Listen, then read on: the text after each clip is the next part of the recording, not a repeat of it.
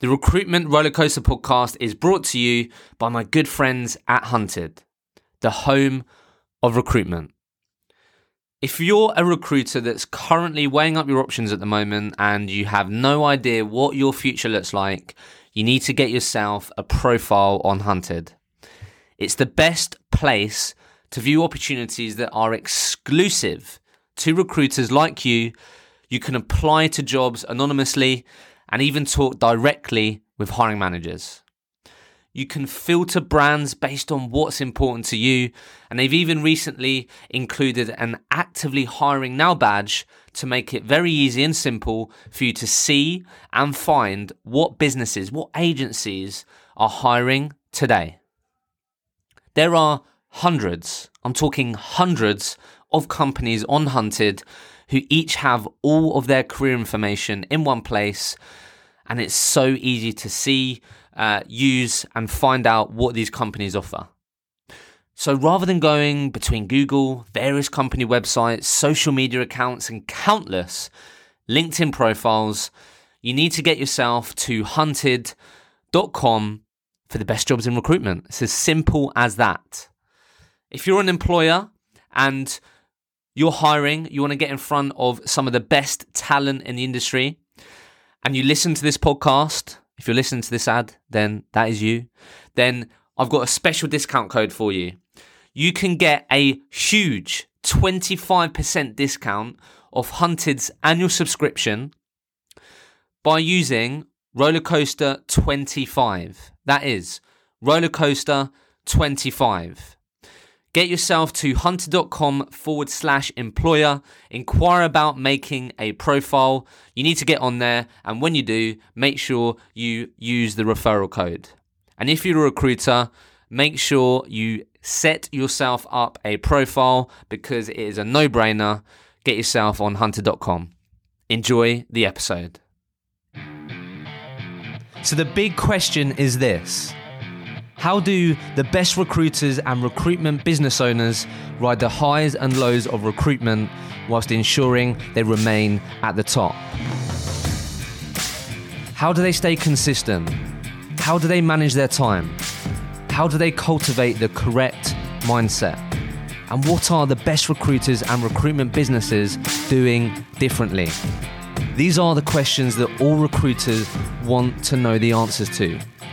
This is the podcast where I have real and honest conversations with some of the most talented recruitment professionals globally to uncover all their secrets.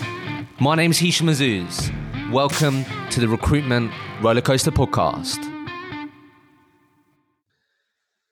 Welcome to the Recruitment Rollercoaster podcast. My name is Hisham Azuz, and today I'm really excited to be joined by Gareth Morris, who is the CEO of Evolution Recruitment Solutions, who are an international tech recruitment business with offices in the UK, Germany, Singapore, Australia, have circa 160 people in the business, and have been going for 20 years.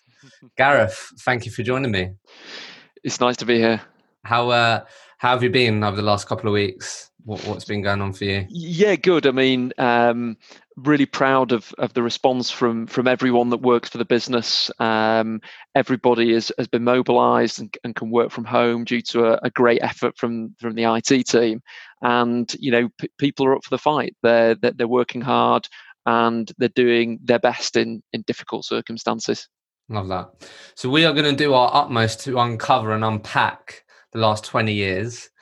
Obviously, you've been in the recruitment industry for a while, to say the least. Yeah. So I'm excited to sort of uncover the journey that you have been on.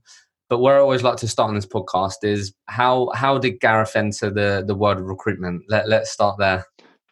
Okay. I graduated from Sheffield Hallam University with a business studies degree, and great dreams to start a business. And I realised that although I've got a theoretical knowledge of business from the degree, I actually haven't got any practical experience of anything, but bar working in a bar. So all through my degree, I used to chat to my best friend at university, a guy called Nick Elliott, about starting a business.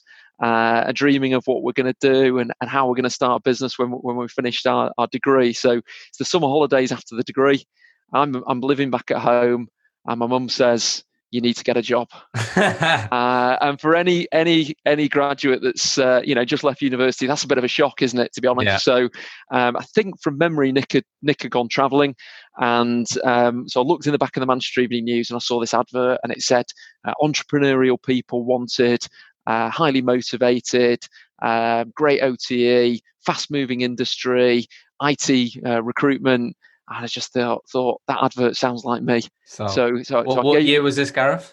Now you're asking. 97, 98, okay. That sort of time. Okay. So I rung them up, and pretty naive, didn't have a CV, and they said, "Well, come for an interview." So I went for an interview, met 4 people, and liked the sound of recruitment and what it was all about. And they invited me back for a second interview down in London, and they said, "There's just one thing: we need you to actually write a CV." So that was the first CV that I wrote.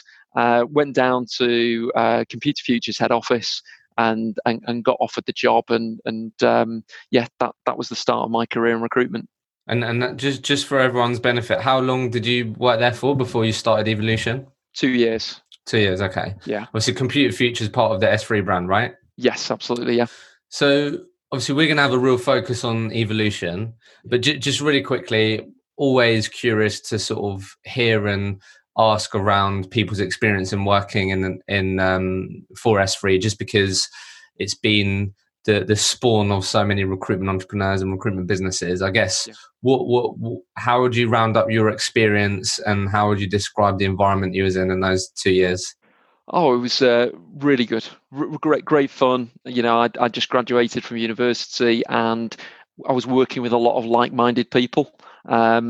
I think that I worked in the Wilmslow office, and there was a lot of people that were, degree educated, bright, and highly motivated. And to be around that in that environment was just really, really good fun.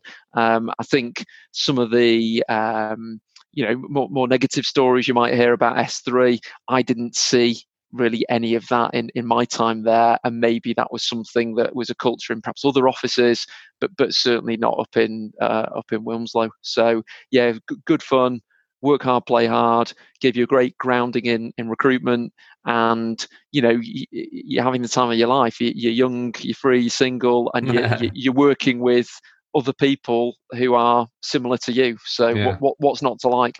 Living the dream in Wilmslow. Absolutely. Okay, so clearly obviously already had the sort of thought when you was at uni thinking about starting your own business. Yeah. So I guess thinking back then, what do you think gave you the confidence to start your own recruitment business? How did that come about? I just always wanted to start my own business growing up, so I can't really explain to you why. I used to be really into sport, and I'd go past sport shops on the way home and think, I'd like to own one of those one day. And then at university, we had to do a placement year, and I applied for a number of jobs, and I got a job in marketing for Avesta Steel in Sheffield, and I just thought, that sounds really dull. Marketing steel. It sounds, if you think recruitment's tough, that sounds really, really challenging. So what I did is I went to the university and said, do you know what? There's only so many placements. I've got this placement through you guys, but I want to start my own business, and someone else can have my place at Avesta Steel in Sheffield. And they kind of said, well, no one's ever done that before. I said, well, my best friend at the time was a locksmith, and he wanted to start his own business. He had locksmithing skills. I had 2 years of a business studies degree, and truth be known, probably knew very little about anything.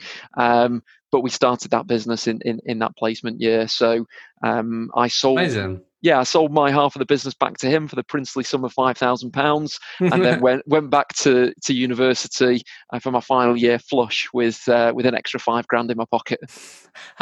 So where did this entrepreneurial sort of mind, like, what was your parents like? Was you in an interesting environment growing up, or Yeah, where? good question. No, I love my mum and dad dearly, and they were brilliant parents, very supportive, never really tried to tell me what to do. They only gave me one piece of advice, and the one piece of advice they said is, you can do anything you want in life, just don't be a teacher. So they were both teachers, and probably felt that, although the holidays were good and everything else, it maybe hadn't given them the lifestyle that they would have hoped. But obviously, when they were growing up, a stable, steady job with a decent pension was what people wanted. So, yeah, they certainly weren't entrepreneurial, but what they did do is encourage me. So if I wanted to do something, they'd never say, "Oh no, you can't do that." They'd Yeah, say, "Okay." you wasn't worried about failing or giving things a go, which is half Not of at all. it, right? Not at all. Because Not I at all. think if you think back then, like, how was entrepreneurial the cool thing to do? Probably not. It was the thing that you just said, getting a steady job, pension. So I think that's just really interesting that you had that sort of innate motivation. Yeah, it To, never appealed to me. I think reading, Richard Branson's books, possibly, maybe as a teenager, thinking, God, that sounds exciting. yeah, Running record labels and airlines and things like that. That maybe whetted my appetite. But I think it was just something I always wanted to do and always thought I could do. Really, so it's that's just awesome. always been in me. So obviously started Evolution Recruitment in 2000, Yeah. right? Or yeah, okay. So just paint the picture very quickly. Like, what what was the landscape of the IT recruitment market at that point? Well, there'd been this new thing called the internet, and I remember someone in the Wilms office starting a patch called the internet. That's what they Wow. did. That was their market, and I remember kind of going on a few client visits and these companies saying, yeah, we're 20 people now, but in 2 years' time we're going to have 100 people. And Yeah. there was the dot-com boom, and there was a bubble where these businesses were worth a huge amount of money. And being young and relatively naive, I didn't think the dot-com boom was going to become a dot-com bust. So I thought, this is a great chance to start a business. Evolution initially were specialized in internet e-commerce and new media. That was our kind of strap line. Okay. And about probably 12 months in, the dot-com boom was rapidly followed by the dot-com bust, and we diversified out into IT recruitment rather than just specializing in So, yeah. e-commerce, internet, and new media. And just quickly, just for everyone listening in context, so obviously started that business with a couple of other people. Yeah, so Nick Elliott, my business partner and CFO, and a friend of mine at the time who was working in recruitment. Yeah. The three of us started the business, and it was in the cellar of my house. We kind of got the cellar tanked and fitted out, and it was so damp down there that we actually had to kind of lock the paper away in a sealed container. And we did a year working literally underground, with no real light, pretty damp, but it was a great time. It was fun. And I think, when we got the very first check through the post for our first placement, it was a kind of great source of celebration. And I think that first year was about, can we make this successful enough to move out and get our own office, get a proper office with windows and everything, and sunlight. So we managed to do that after about 12 months. But in 2001, obviously September the 11th happened, and anyone was working in the industry at the time, it definitely hit demand.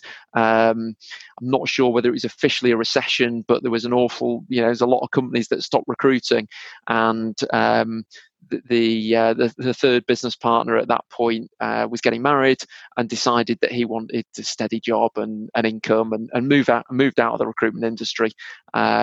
And then, Nick and I cracked on. So going into the sort of second year, and if we just sort of break it down, I guess, into sort of early years of Evolution. So I had that experience in the year one where the dot-com bust, got out the cellar, obviously ended up being you and Nick. I guess sort of obviously obviously the fact that, I mean, you're in the real top percent of recruitment businesses in terms of size. So I guess in those early days of evolution, like what, obviously the mindset at that point was get out the cellar. But did you and Nick have these sort of big vision conversations of what this business could be, or what was the sort of mindset early on what the intention was for the business? Was it a business you wanted to grow, or was it just year by year focus on that? Yeah, I think we've always tried to think ahead and look ahead. So probably when we were, a tiny business with 2 or 3 people, we tried to think like a 10-person business. When we're a 10-person business, we tried to think like a 30-person business.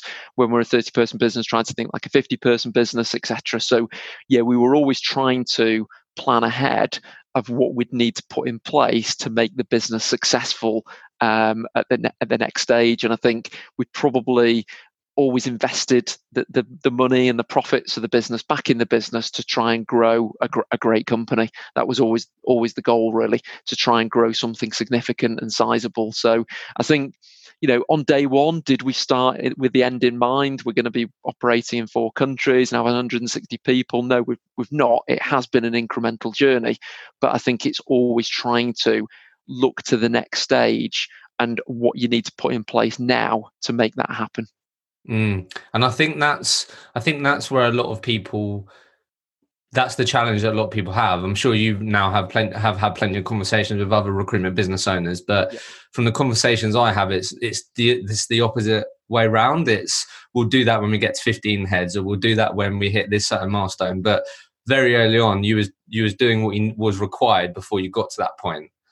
So did that really enable you then? So that really enabled you to scale, or obviously grow the business, because that's how you're thinking about it. We just reinvested in the business. We weren't greedy ourselves, or some people that you meet, they have a little bit of success and suddenly they've got the flash car and everything else. It's if you're going to grow something sustainable in the long term, you've got to reinvest your time, your effort, and your money back in that business and make it stronger. It's like if you're going to build a house, you have to build it on solid foundations. You can't skimp on your foundations, otherwise the whole house will fall down. So that's been the mentality that we've always had, really.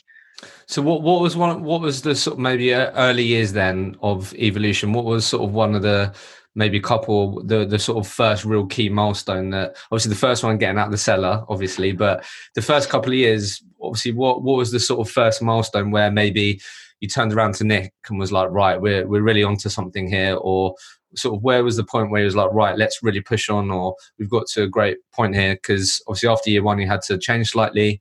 IT recruitment ended up being you and Nick. But what was the sort of first key milestone, I guess, early on in evolution that really sort of motivated you guys? Or it's a good question. I think we were lucky in that we ended up hiring a number of people who had some recruitment experience that maybe we'd worked with previously, or that had worked at companies that we knew of. And even though it was never part of a plan, we probably ended up with 6 or 7 people who knew how to do the job. And what that allowed was the kind of owners and founders to take some time to work on the business rather than in the business, because there was other people that could generate fees. So I think I remember doing our first £100,000 month and thinking, wow, that's amazing. That is, we are starting to get somewhere here, because if you multiply that out, that's over £1 million over a year, and you think we've actually got a business. So I think it was getting those group of people that could actually do the job, and that freed up time to work on the business rather than in the business. What was the rough timeline of that? Because again, I think that's one of the common challenges, right? And why a huge percentage of recruitment businesses in the UK are sub 10 staff. It's because Gareth Morris, the recruitment business owner, doesn't get those people in early, or isn't having the mindset of making myself redundant so I can do more on the business. So I guess, what was the timeline of that? Was it over a 3, 4, 5 year period where you got that opportunity to have more of a get your head above the water and think about on the business? Yeah, it's a good question. I don't think it was immediate. I do think it did take a little bit of time. I'd probably say 2 or 3 years, something like that. So we probably ended up with perhaps 10 people in the business, and it meant that, as I say, we could work on the business rather than in the business. Okay, so let's just talk about that for a second, because I'd love to sort of just try and sort of think about what your mindset was at that point. So obviously a couple of years in, under 5 years old, got people in there billing, giving yourself more time, focus on the business. So I guess we're sort of coming up towards 2003 to 2005, right? Yeah. So I guess at that point, what was the mindset on how you're going to grow this business? Was it the typical, let's get 5 more recruiters in, hopefully that means we'll do 200k months and then keep growing it like that? Or obviously what were the sort of things that you were thinking about at that point to get you to the next part? I think one of the catalysts was, it's very difficult to grow a meaningful size recruitment business by only hiring people that have experience, because there's just not huge numbers of good quality people that are looking to join small businesses. People. And where was you based, sorry? We were based at that stage in Warrington, so we'd moved from... In Warrington as well. Yeah, exactly. So I think I read a book called The E-Myth, and I'm reading that at the moment. Yeah, it's a really, really good book, and it's saying that most people that start businesses aren't truly entrepreneurs. For example, most plumbing businesses are started by people that enjoy plumbing, and then they don't particularly enjoy running the business. Therefore, the business doesn't really grow. That's kind of the premise of the book. It's the sort of technician, the manager, and the entrepreneur. Correct. You end up being just the technician and just doing the work. You wear 3 hats effectively. Yeah. So I think one of the things that sticks with me from that book is that even if you aren't going to franchise your business, pretend you're going to franchise your business and write everything down that you do, that you think makes you successful, or as though you were going to charge someone for that information, as with a franchise. And I think what we did do, and right from the cellar, I remember writing out like copious amounts of training notes on how to do recruitment. And I think that if you can get a process which you can teach to other people and teach to people that have no prior recruitment experience, then you're on the road to scaling your business. I think it's very difficult to scale a recruitment business if you're only hiring people with experience. You've got to be able to train and develop trainees and people that have never done the job before. And to do that, you need to break down what you're doing and what you can do successfully into an easy to follow process for other people. So at that early period, you really started sort of, I guess, cultivating the evolution way. Documenting, we were. And when you say document, just quickly, just to be really clear, are we talking about this is how you do business development? When you get a job, these are the questions you ask. When you get a candidate, this is what you do on the system. Like, are we talking that's yeah? So I remember, God, you're taking me back now. But a lot of the early training I wrote, and it was around recruitment skills. It was around technical knowledge of your market, so understanding something about IT, and then there was the system skills. So there was a CRM system or database, and I think you had to try and transfer skills in all 3 areas to people to help them to be successful. And I think at the beginning of someone's career, the clearer guide you can give people of how to be successful in the job, the better they're going to be. Now, obviously, once you're 6 months in, once you're 12 months in, people can start to put their own stamp on it and to innovate and to try different things. But I think when you first start in a role and someone genuinely has never done a job before, just asking them to get on and give it a go is just going to be a recipe for disaster, really.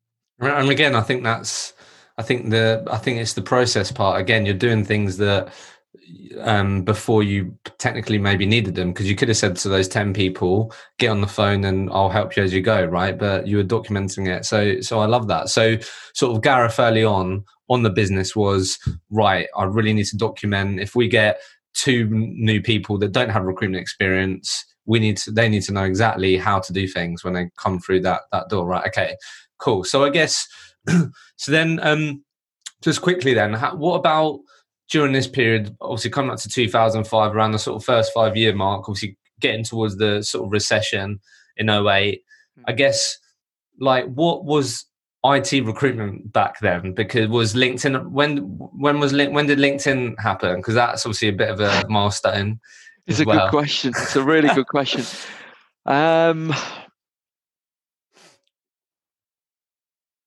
I think LinkedIn was starting to become popular before the credit crunch and before the downturn in 2007, 2008, but probably really became big afterwards. After that, and it was mainly job board orientated Was it? before that, really. Yeah. Oh, Yeah. 2002. Sorry, I just googled it. So 2002 Yeah. they started. Okay. Yeah, but So, I don't think it was massive in the UK. because what, looking back then, would you like, because obviously, would you say it was less crowded, like it was quite unquote easier, like could you, as you said, it was more job board orientated, like Yeah, did you have to be obviously not as niche as you probably have to be now? yeah. I'll just go backwards for you really. When I was at Computer Futures, the way you attracted candidates was to advertise in the back of physical magazines. You used to have to write your adverts 10 days before it went to press, by which That's time the crazy. jobs were filled. And Computer Futures, to their credit, dominated the advertising. They bought an awful lot of advertising in Computer Weekly and computing magazines. So we had a lot of candidates. So, in terms of going to market to the client side, you had a lot of product. You had a lot of people for them. So they kind of had to work with you. And then what happened was, when the internet came along and you got job boards like JobServe and JobSite and those types of companies, it democratized recruitment, and it meant that you could start up a business from your cellar or from your bedroom. And if you advertised on these job boards or you logged onto their CV databases, you could actually get access to some of the people that the Computer Futures or the Hayes or whoever the dominant players were at the time had access to. So I think LinkedIn is just a natural continuation of that. So the internet definitely allowed us to start our business up, because advertising in trade press was thousands and thousands of pounds. Advertising on job boards was hundreds of pounds. So it helped us, but obviously it helped lots of other people as well. So it meant, if you've got an awful lot of competitors, then the only way to combat that really is to specialize in a particular area and be the best in the world at something. And I think, that's really important for any recruiter starting out, is try to be a specialist in a particular market rather than try and be a jack of all trades, and accept that you're not going to work with every client and you're not going to be able to help every candidate, but be absolutely brilliant in the area that you choose to focus and specialize in. And your specialism was IT recruitment. Yeah, but obviously within that, we have recruiters that specialise in particular vertical markets, and the more specialist that you can go, the better. But if people were starting up businesses now, IT is way too general to start a business in. You'd have to take a particular niche in a particular area and say, okay, we're going to try and be the best in the world at this particular area, because I think there's just too much competition out there now to be a generalist. Okay. And just quickly, just for context, obviously, I want to sort of talk a bit about what your business looked like going into the sort of financial crash and your experience there. At that, what was you predominantly perm business? Was it contract? Yeah, predominantly permanent. Okay. Probably 90% of our net fees were probably through permanent, and 10% on contract at the time. So going into the financial crash then, what did your business look like before that hit? I would say probably 30, 35 people, something like that. And it's obviously a long time ago now, and pales into insignificance really compared to the coronavirus. But I think we were pretty lean, so we didn't have a big IT department. We didn't have a big marketing department. We didn't have anyone in HR. We had, the owners of the business and recruiters and some team leaders. So from memory, we managed to ride out the storm okay. And by that, I mean, we didn't lose money. So we were still profitable, albeit that may have been a fairly small profit. And I think that's what we did. We just cut our cloth accordingly, and we didn't make anyone redundant. We didn't, ask anyone to leave the business. But obviously, we're in recruitment, and if someone isn't making placements month after month after month, sometimes people make their own decision, don't they, and say, actually, this isn't for me. So probably coming out of that credit crunch and financial crisis, we were left with our best people, but just less people. And very much like a garden, I suppose if you prune your garden back, it can grow better and be more productive. I love that. on the other side. So obviously going through that, what do you think the learnings through that period, what do you think applies to today? Obviously it's completely different, but like sort of looking back and just talking a bit about sort of that period and that experience, I guess out of that, what happened there, what do you think sort of applies today from what you learned during that period? Don't panic.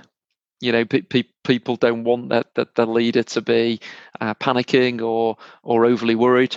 I think make sensible, logical decisions. Cut out any non-essential costs out of your business. So things that people wouldn't miss if you stopped spending money on them.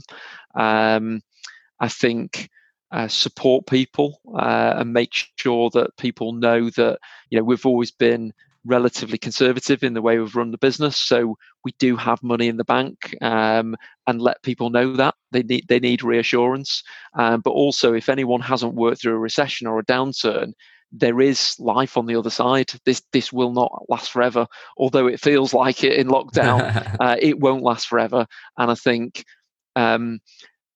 tough times make tough people. And I think if your recruiters and your business can get through this period, you'll probably look back and say it was actually the best thing that ever happened to us, because you have to be innovative, you have to change, and you have to kind of seize the day. And what will happen is, the strong will survive, and you'll have a better, stronger foundation to build from, albeit there might be a few less people in your business, because for some people, it might become too much. Okay. First 10 years then of Evolution's history then. Let's just sort of tie that together. So like, where was you got through that? I really like what you said there around the sort of garden analogy. Yeah. Came out the other side with even stronger people that you probably felt even more confident to build and grow a business with. So where was you in 2010? How many people, where was you revenue wise as well? Obviously, so I'm assuming you was around 30, 40 people, or where was you revenue wise and as a business 10 years in? Do you know what? It's a really good question. Roughly, obviously, I'm not going to hold you to it. Revenue 10 million, maybe. Okay. Something like that. I think one of the things that we did do in the financial crisis is we invested in training. So we've made the decision that if the job's about to get a lot harder for people, we need to invest in training them. And we got a full-time trainer into the business. So, that early work that I'd put in, creating training documentation and everything else, this is part of scaling your business. Hire someone who's better than you at doing that particular part of the job. Yeah. So, I was okay at it, and I definitely helped a number of people early on in their career be successful. But if you've got someone whose job it is full time and they're a training and development expert, they're going to do a better job than me. So we invested in training, and I think we got our first Investors in People certification back in 2009. So Wow. at a time where everyone else was probably cutting their training teams, budgets, departments, etc., we were just investing a little bit more in that because That's we interesting. knew that the job was going to be difficult for people, and we needed to support them in that. So just quickly on that, because I think this period has also highlighted that, and I think that's been quite a few of the conversations that I've had with recruitment business owners. Yeah. I guess just very quickly, if you were to summarize you investing then on learning and development, and while actually recognizing that it is going to be tough on the other side of this, Yeah. how did that decision on investing in your people and training enable your staff, or how did it have an impact as they bounce back? I guess it'd be good to get your experience on that, because that there might be some similarities for people who start bouncing back out of this. I think it's supporting the people that are doing the job on the front line while it's tough. So even just someone to do a coaching session, to listen, to understand, to empathize is good. But what it allowed that person to do that we brought in that training role was really to learn the business and learn more about recruitment.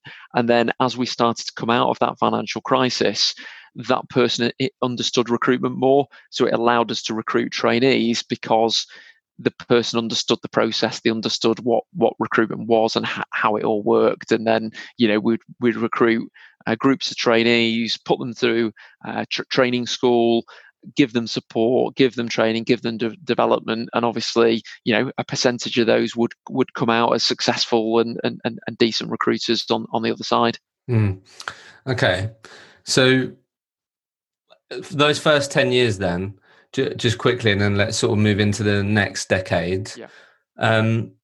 Knowing what we know now, what do you wish sort of you knew going into those first 10 years or the first couple of years? What do you think that you wish you... Crikey, a lot. I think, you've got to bear in mind, I was 25 when we started the business. So, I was pretty young as a person, pretty inexperienced as a recruiter, and had to learn an awful lot on the job. So, what would I have done differently? Perhaps invested more time quicker in somebody to work full-time in a training role to then allow us to recruit a bigger volume of trainees. People, yeah, exactly. Because I think if you really want to get your business moving, you've got to accept that you need to train people that have never done the job before and help them to be successful. And that is quite complicated. There's a lot to learn. It's people say things like, "Oh, recruitment is not rocket science." Well, I would argue that in this day and age, with all the tools that you've got available and all the competition that's out there, it probably is rocket science. So you don't underestimate what you find easy yourself as a recruiter is actually really challenging to train and develop other people in, and don't underestimate that challenge. And perhaps if we'd started that process a little bit earlier, then we'd have been a bit further on after 10 years. Do you think, I don't know, like, I know it's not, because I'm thinking again, that's another sort of real big challenge as to what prevents growth for recruitment businesses. So I guess, I don't know, do you reckon that you could put a bit of a trigger on when you should hire a internal trainer, or is it just as soon as you could afford it, consider having some sort of internal training resource? Yeah, as soon as possible. Yeah. Either that, or if you've started the business as two or three of you, it might be that one of you has a passion for doing that. So it doesn't have to be a new hire, or it might be somebody in your business who's a good recruiter, that maybe gets more of a thrill by other people making placements than making placements themselves. So it's maybe giving them an option, a career development opportunity, and moving them into a training and development role. But I think if you are going to scale up your business, you have to train people to do the job if you want them to do it well and do it successfully. That would be my experience. Okay, so going into the next decade then, because I'm sure, I'm assuming at that point you was like, wow, first 10 years in business. I mean, firstly, that's an amazing length of time, right? So I'm sure there would have been some sort of like, right, then on the next decade, this is our vision and this is what we're thinking. I guess what was the mindset sort of you and your business partners going into the sort of 11th and the future of that after those 10 years? I think it was that, the financial crisis where we kind of realized our long-term goals for the business. I don't think we're going to realize these just being a UK-based recruitment business. Really? And I think there was a lot of talk at the time about the power shifting from the west to the east, and that China was going to become the biggest economy and the most dominant player. And I think we realized that we needed to expand outside of the UK. So I think from memory, we had probably about 50 odd people on board when we started opening overseas offices, first in Germany and then in Singapore and then in Australia. And I think what it does is provide... What was the timeline on that? Sorry, just quickly, before I forget, roughly. I think Germany has been open for around 10 years now. Okay. Singapore probably 7 years. Australia about 5 years. So that so there was clearly a real motivation then to diversify the Evolution brand into not just a UK business then off the back of the financial crisis. I think we just thought this is too risky to just purely be a UK IT recruitment business. So that was kind of the thing that stimulated us. And nice story in terms of our German office. So many years ago, we had a guy that joined us as a placement student. So he was, if you do a degree in Europe, you have to do a placement as part of your degree. And if you speak any sort of English, you tend to go and do it in an English-speaking country because it's a good skill for them to have. So he came over and worked for us, and you couldn't actually pay them wages. It was kind of a strange system where you had to pay them, I think, expenses really. I think it was 600 quid a month you could pay people. And he came over and worked for us for, I think it was 9 months. But he spoke very, very good English. And in that time, he made some placements, and he was actually pretty good at the job. So he finished his degree and then came back and joined us full time as an employee of the UK business. And he did a couple of years working the UK market, but as a German. And then his then wife got pregnant and wanted to move back to Germany. So he moved back to Germany around the time of the credit crunch. We kept in contact. And then probably 6 to 9 months later, as we're starting to come out of it, we said, you've always wanted to start your own business, and we've always wanted to, expand Evolution outside the UK. How about starting something for us in Germany? So this guy that joined us as a placement student has now ended up MD of our German business. So, our purpose as a company is to help people and organizations realize their potential. And he's a great example of someone that, was a student that did a 6-month placement and then became an MD with a stake in his own business in Germany. So let's just talk about the international expansion piece. And that was going to be my first question around sort of what the strategy was. So you just shared a great story on how, obviously, basically what you had there was someone that soaked up the UK culture, sort of understood what the Evolution way was.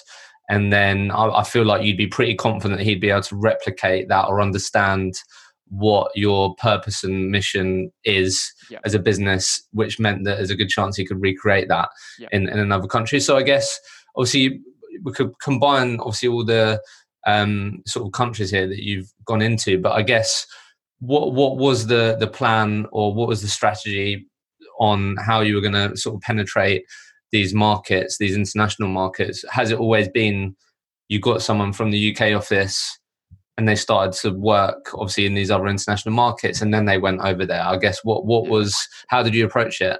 Well, Germany was a little bit of a unique situation really, and I think it would be difficult for other companies to replicate. But what I would say with regards to the other offices is you've got to find a great person to set it up. I think the success of that office is going to be probably 80 to 90% down to that person. So find someone that you trust, find someone that shares your values, and find someone with local market knowledge experience. So, probably has been working in that market, ideally 5 years. They've got some relationships, they've got some knowledge of which companies hire and which companies are easy to recruit for and which are more challenging. And then what we did was took that local person, and then a business partner at the time would then go out to those offices and spend up to a couple of years out there to make sure the evolution DNA was over in that office as well. Yeah, absolutely. So I would say someone with local market knowledge is a must, and somebody with your DNA teamed up would be the best.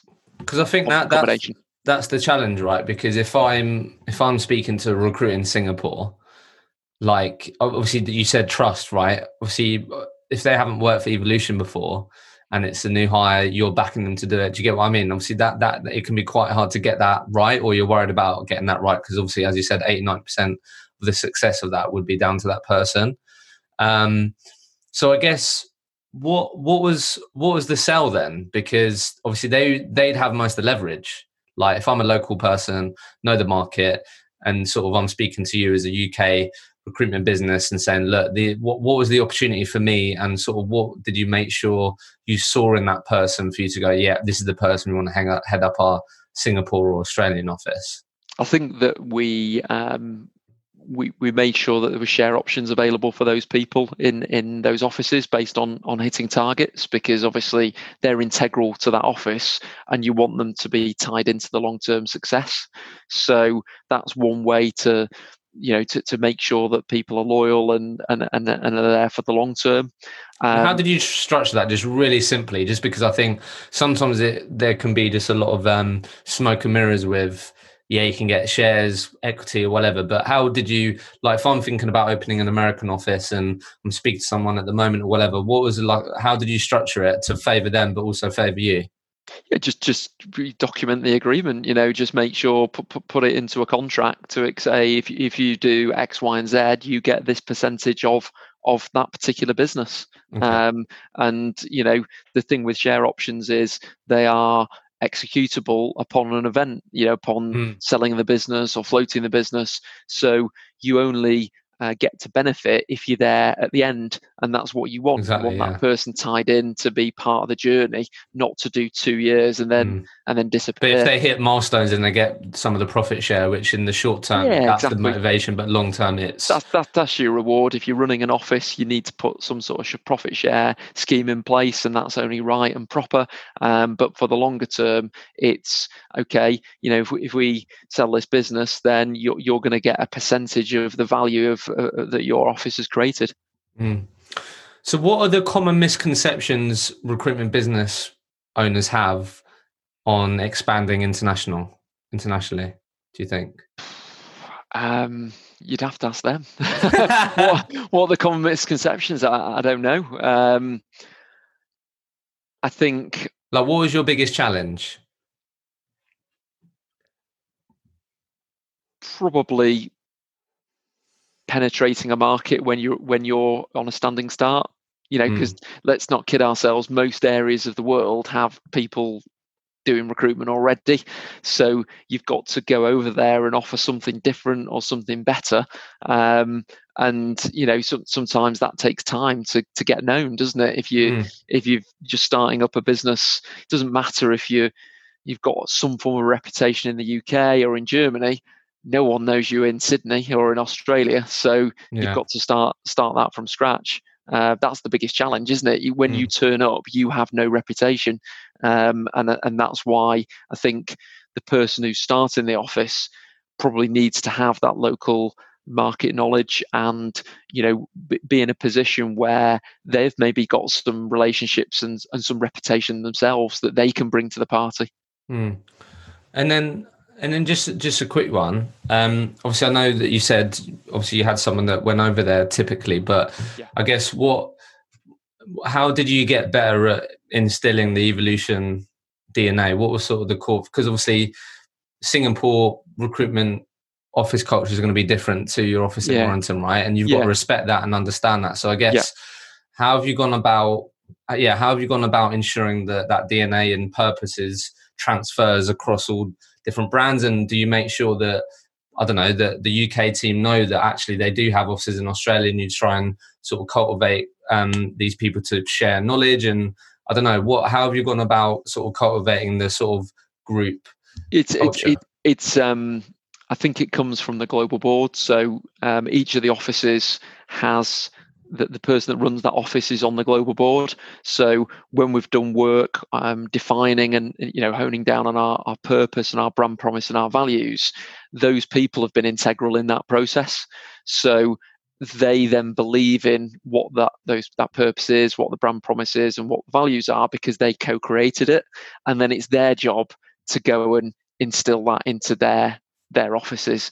And I think, if they have helped to create get them involved in the process, that vision, then they're more likely to go and sort of make sure that their office actually lives and breathes it.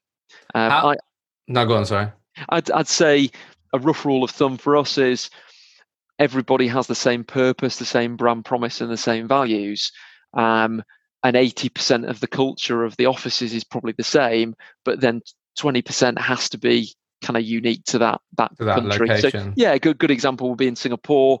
Team-based events are more around food than they are around alcohol, because culturally that's what matters to them.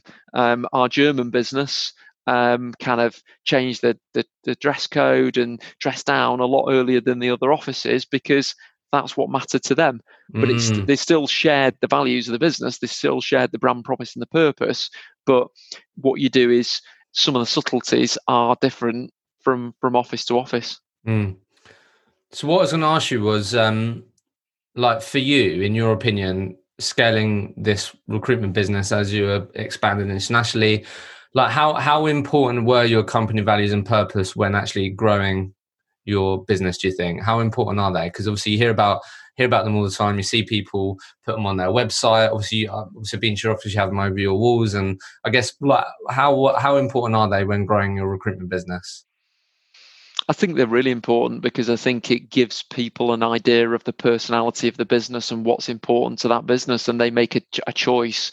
Do I want to be part of that, or do I not? So you end up with a group of like-minded people, albeit who, you still want innovation, don't you? You still want people that are capable of doing things that are a little bit different, or trying things, or experimenting.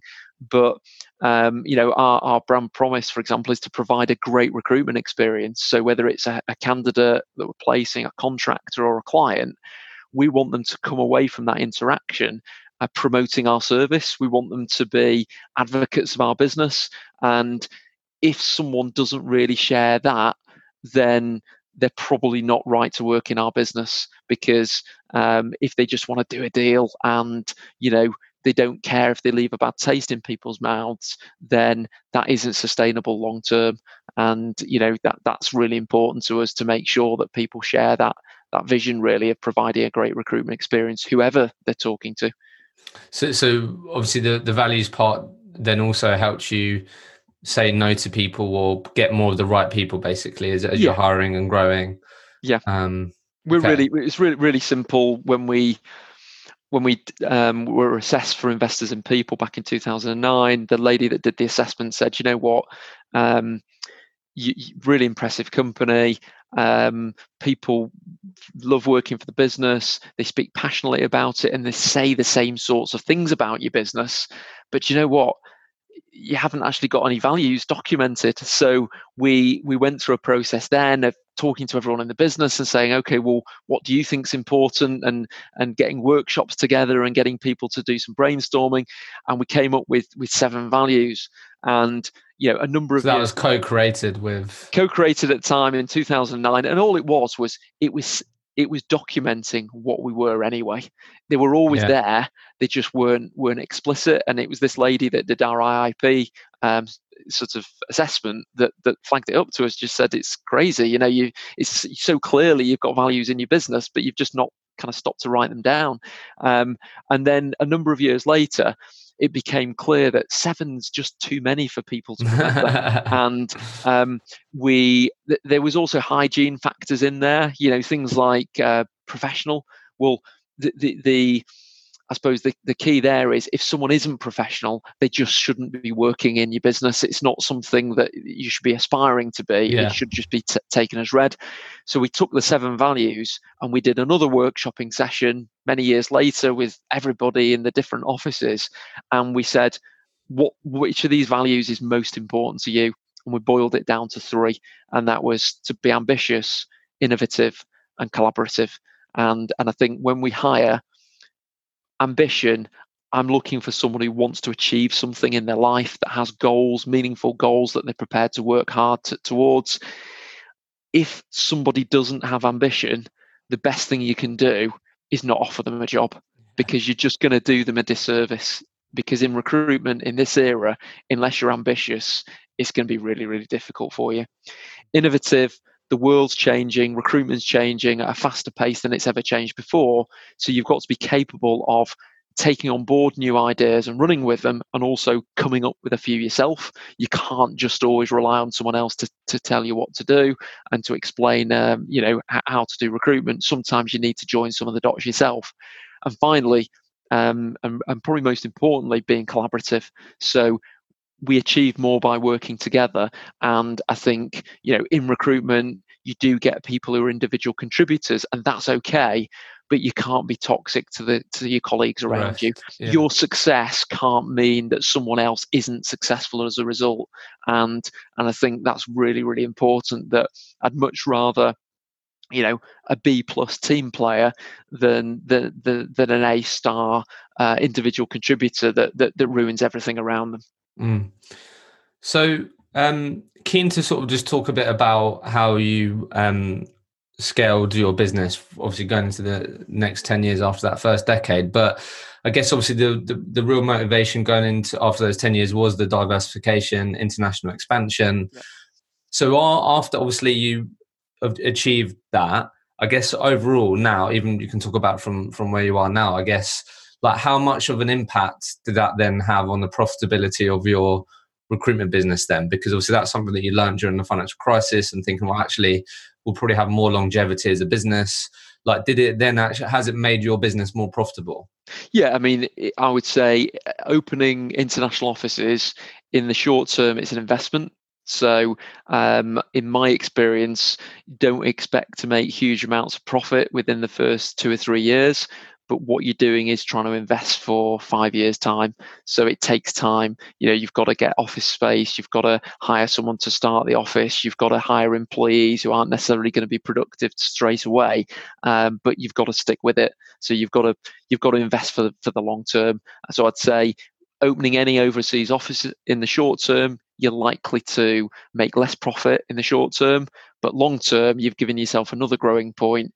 You've given yourself another way to grow your business, grow your net fees, and grow your profit. So longer term, it will help you to become more profitable. Short term, you've got to accept you're going to have to spend money to make money. Yeah. But it's definitely long term. It's increased the equity value of Evolution and your business. Yeah, because an international recruitment business is generally going to be worth more than one that just operates in one particular country. And then I guess to bring it, I was going to say also then to bring it today. But then globally, we've been affected by this. I was going to say, how useful has it been to be sort of diversified in terms of being in different continents? Because maybe it has, maybe it hasn't. But I think obviously financial crisis, it wasn't a global event, was it? But I guess has it helped being diversified in the current challenges? Would you say? Maybe more so in Australia, maybe. Yeah, I think the coronavirus hasn't really wreaked much havoc in Australia. That said, they were very proactive as a country about going into lockdown, so they still had lots of the same challenges. But I'd say their economy is moving a bit quicker now than for example, the economy in the UK. Singapore, after China was hit quite early and then seemed to get a hold of things, and then suddenly a month or two later went into lockdown because a lot of the migrant workers in Singapore ended up with the coronavirus. Germany, again, they've managed to control the coronavirus very successfully. But one of the challenges we've got in Germany is that employment rights for permanent employees are very strong. They're very employee centric. And even if people are on their version of the furlough scheme in Germany, they're only paid 60 or 67% of their salary based on whether they've got a family or not.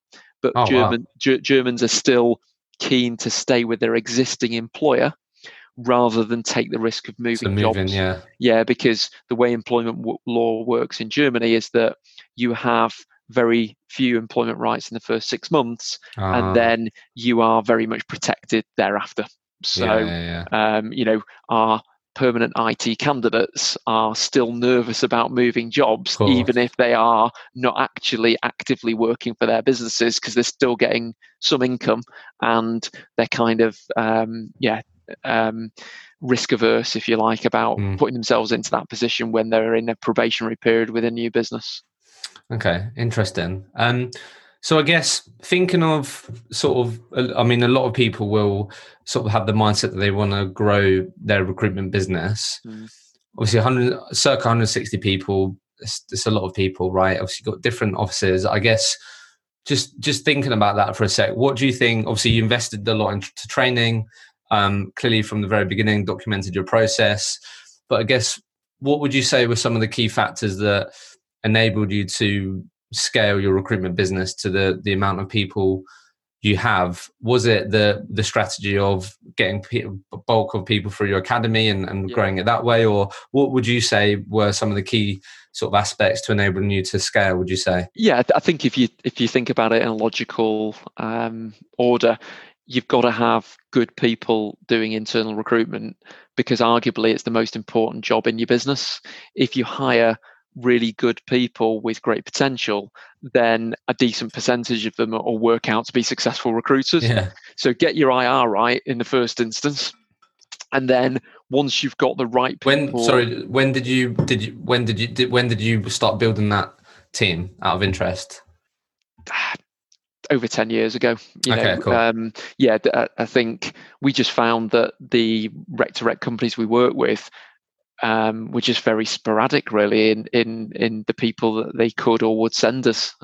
So we had no choice. we had to build an internal team because there was no way we could grow via rec-to-rec candidates.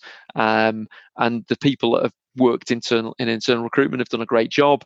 They've recruited people with the right kind of raw attributes, raw skills, and then obviously we've slotted them into this training program and training process to give them the best chance of being successful. No one can guarantee anything, but what you're trying to do is give people the best possible chance.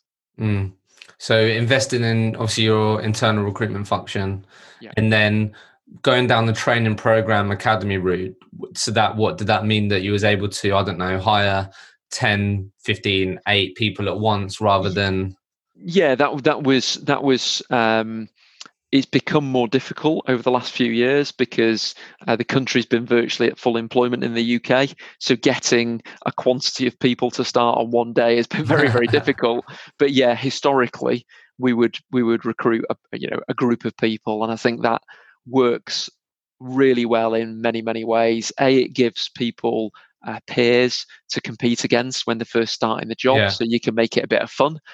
Secondly, they've got friends in the business straight away. If you think about it, walking into a company where there's maybe 100 people in an office and you're the newbie, that's a little bit overwhelming for some people. Whereas if you're starting on the same day as 3 or 4 other people, you've immediately got friends to go for lunch with, chat with, talk through the training with, support you in terms of when you're on the phones making calls and trying to make your way in recruitment. If your only point of reference is your manager who's been doing it for 10 years, that's quite difficult, isn't it? But if you are in it with other people like you, I think that helps, gives people peer support. So we've spoken a lot about getting new people into the business. What have been the key things you've done to retain the best people in your business? I mean, I've met a couple of people in your business, and I think online, a lot of people, you'll know better than me, but it seems like a lot of people have worked at Evolution for quite a long period. So I guess, what have been some of the key things that have contributed to you keeping hold of some of your best people, would you say? I think there's a few things really. One is the way you treat people. So I think as a person, I genuinely care about our purpose of helping people realize their potential. So people who go on to achieve success in our business, I'm really, really proud that they've done that, not for me, but for them. And I think people know that that's sincere. I don't think you can make that up on a day-to-day basis. When you see these people every day, you play football with them, you go on social events with them and things like that. People see through if that's not how you really are. So be sincere, be fair, put their best interests at heart, not your best interests. Leaders should eat last, not first. And I think people know that. I think there's trust there, hopefully, that people know in the DNA of the business, we do care about them, we do want them to be successful. And you know what? People do leave. That's recruitment. Nobody will stay with you forever. And even people that have gone on, perhaps they've gone overseas, moved out of the industry, I'm still pleased when I see other people doing well. If I've had people reach out to us that haven't worked for us for 5 years and say, do you know what? You gave me a great start in recruitment. I enjoyed my 3 or 4 years with your business. You're still the best company we've worked for or whatever. It's really nice when people remember that and come back years later to say that. And I think, you've always got an advocate and a friend for the future. So yeah, treat people how you'd want to be treated. Be fair. Try and see things from the other person's perspective. It's always really easy to see things from your own perspective in life, but try and sit on the other side of the fence, and give people opportunity as well. I think there's definitely, with Falco being the example in Germany, people who've started different brands for us, started divisions, grown teams, moved patches. If you can give people a fresh challenge every so often in a career, that helps as well, because you can't just do the same thing day in, day out for 10 years. And have you had to cultivate that mindset? Because I do believe that's true. I mean, having been to your office, it's a big office, and I can see you there, sat there on the floor, and you seem someone that's really approachable. And I think if you think 160 person business, and I can see the CEO sitting over there, you're not in a corner office, and I don't have to go through a couple of doors to find you. And do you get what I mean? So I guess, have you been on a journey with that yourself, or has that just been sort of innately how you've been? I think probably a couple of things. I think it is in my personality. I don't think you can fake caring about other people. You either do or you don't. And I think that I realized very early on that the success of the business relied on other people. So you better be nice to them because they're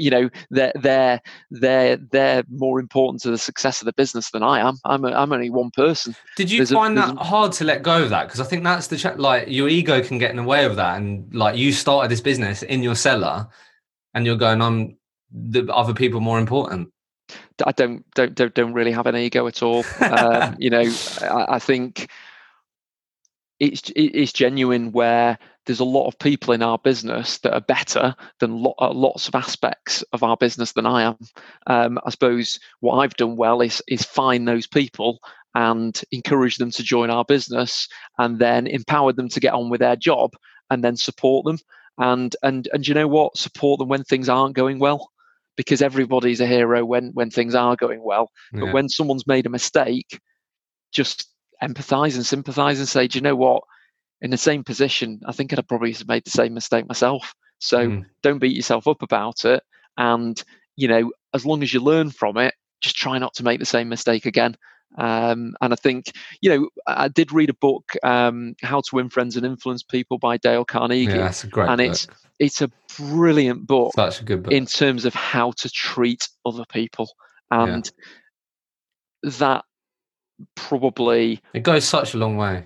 Yeah, it probably crystallized what I already felt was the right thing to Right. do, Yeah. but gave me confidence that actually, yeah, this is the way I want to be. Mm. This is how I want to be remembered. And I want people that work for the business to think great business and great person, not because I'm some heroic leader, just because they feel as though I had their back and I supported them and helped them, especially when times are difficult. No, I absolutely love that, Gareth. I think and they're the types of things that you don't typically associate with recruitment or a recruiter, or so I just love that. I think that's great. I think doing the right thing really goes a long way, and like, it sounds basic and simple, but you can build a great, profitable, big business by having that type of mindset, and I think that's awesome.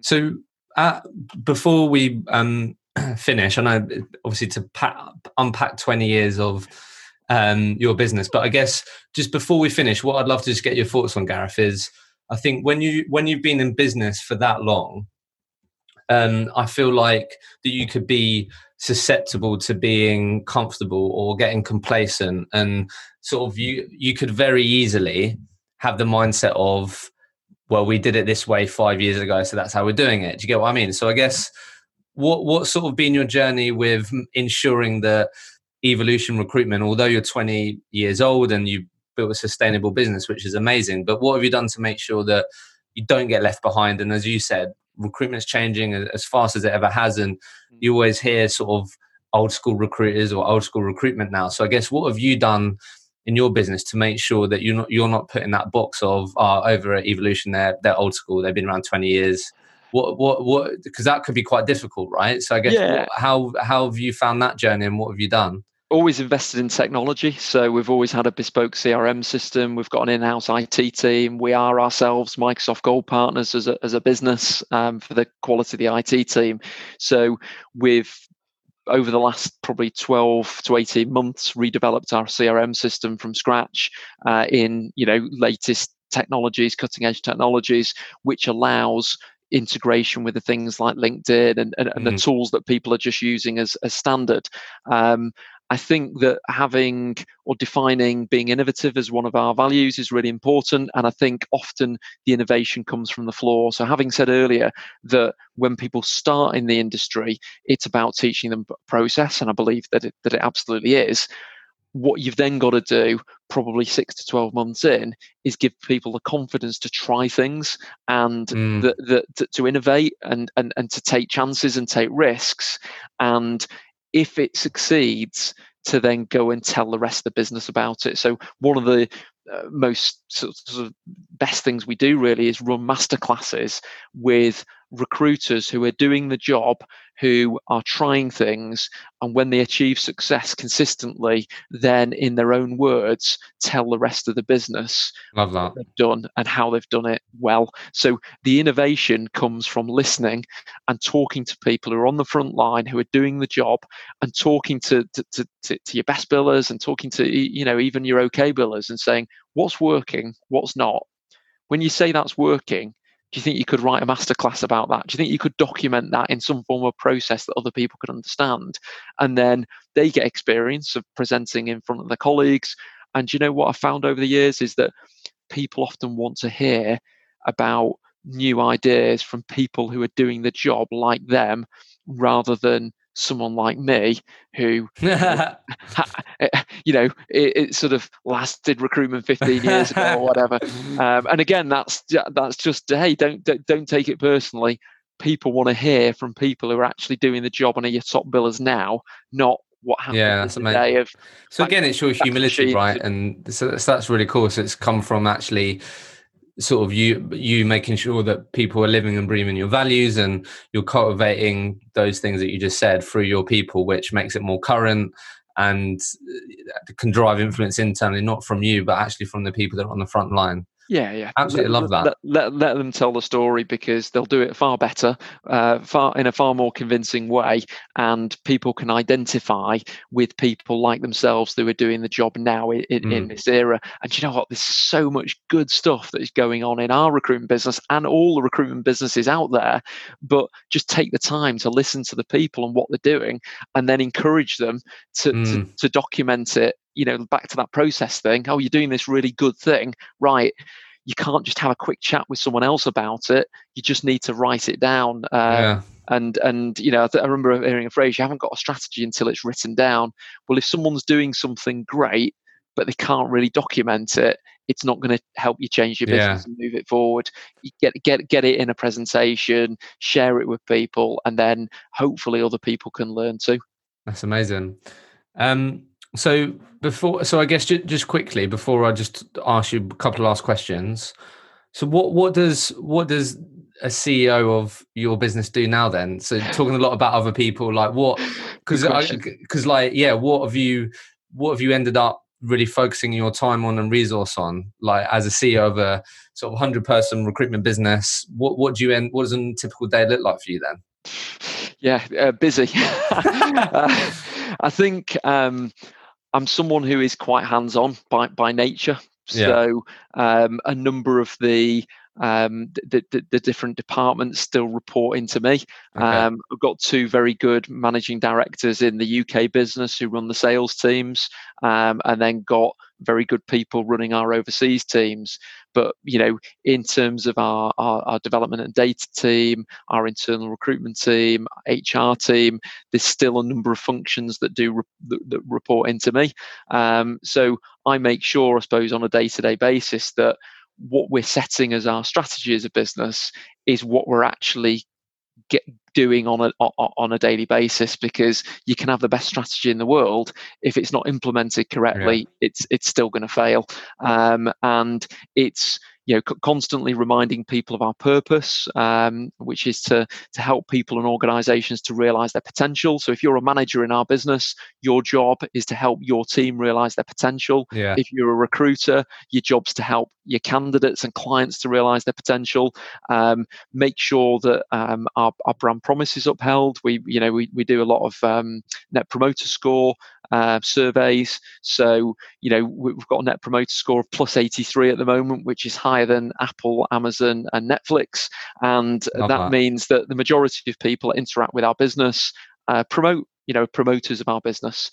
And it's also making sure that people are living our values and praising and rewarding people that are doing the right things. Be it ambition on the sales side and people producing great figures, or people who are running masterclasses and being collaborative, or people that are coming up with new ideas that they can then roll out to the rest of the business. So I suppose it's helping and supporting all the other people that are quite frankly more important than me in the business do their job effectively, while making sure that there's cohesion and coherence between what we're trying to achieve, the strategy of the business.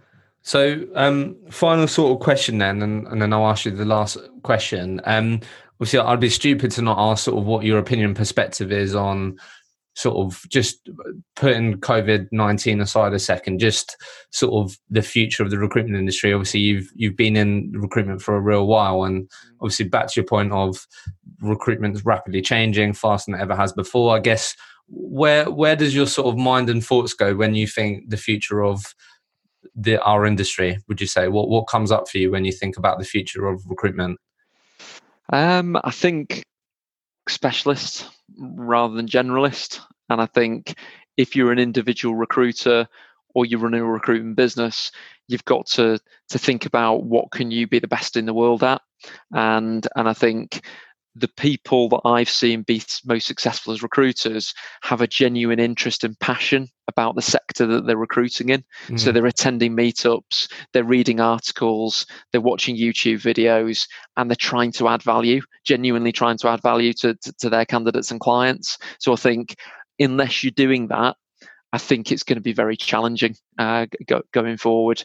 But that said, I still passionately believe that recruitment done well is a brilliant job in a brilliant industry. So, how many industries are there where you can help somebody realize their potential in their career by finding them the next job in their career ladder, helping companies to grow, because ultimately a business is only as good as the people that work there. And if you're providing a business with great people, you're helping to grow that business. You're making a real difference.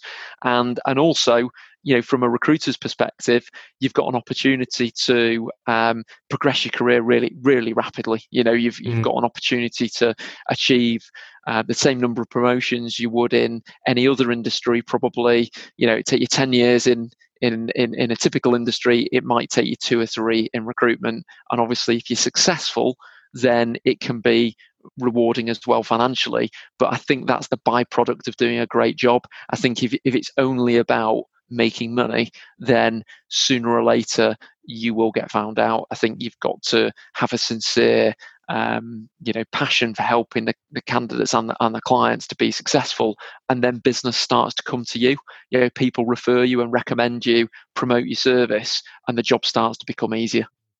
And again, it sounds basic, but you'd be surprised how many people don't have that intention and don't do the right thing by their clients and candidates. And it will go a long way. Yeah. So I guess just quickly then, sort of if I'm a sort of aspiring recruitment entrepreneur, or I'm a recruitment business owner right now that's looking at sort of you and your business and thinking, wow, I'd love to sort of get to the point where they are or whatever, I guess, what would you say if I have a recruitment business right now and I want to scale my business to sort of the heights of you guys? What should I be thinking about? What would you be saying to me if I wanted to be sort of where you are in the next 5 to 10 or so years? I think it's important to learn from the past, but not actually try and replicate it, because the world's changing. So what worked in the past isn't necessarily going to work in the future. I'd say, inch wide and mile deep.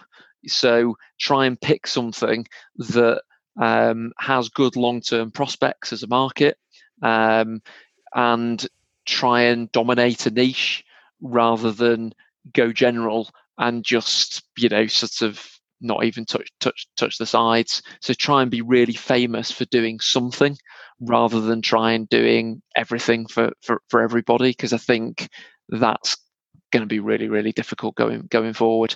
And in terms of anybody that's sort of joining the industry as a recruiter, is the one thing you can control is how hard you work. So people have more sales experience, more sales skills, more empathy, more persuasion skills than others. You can work on that, but what everybody can decide is how hard they work on a day-to-day basis.